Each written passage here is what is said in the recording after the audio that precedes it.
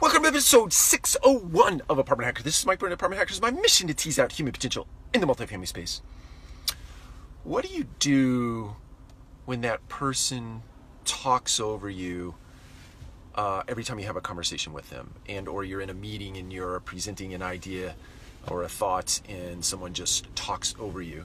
This is a question that came in recently from a viewer, and I would tell you that that's an interesting thing, because I think it's one of those scenarios where the person that is talking over you has a thought in their mind. They've already advanced to the answer that they believe that you are trying to get to, and or they just have waited long enough and they just want to get their voice out into the room. And it's I find it incredibly annoying myself, and I think one of the things you do to sort of combat that is, if a person talks over you, you allow the polite courtesy of letting them finish, and then you go back to what you were saying, and or if they arrive at a conclusion that is not the conclusion that you were getting to, you simply say to them, I appreciate your advancing that thought, but that is not at all what I'm thinking.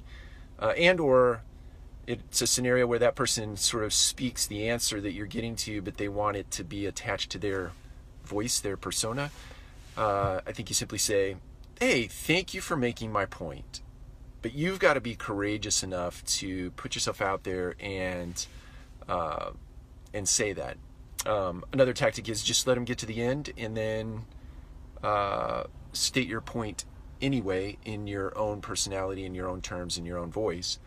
But anyway, it is something that happens quite frequently, especially in meetings, especially in one-on-one conversations, not only in the business world, but in your personal life. So those are a couple of ways to potentially address that. Take care. We'll talk to you again soon.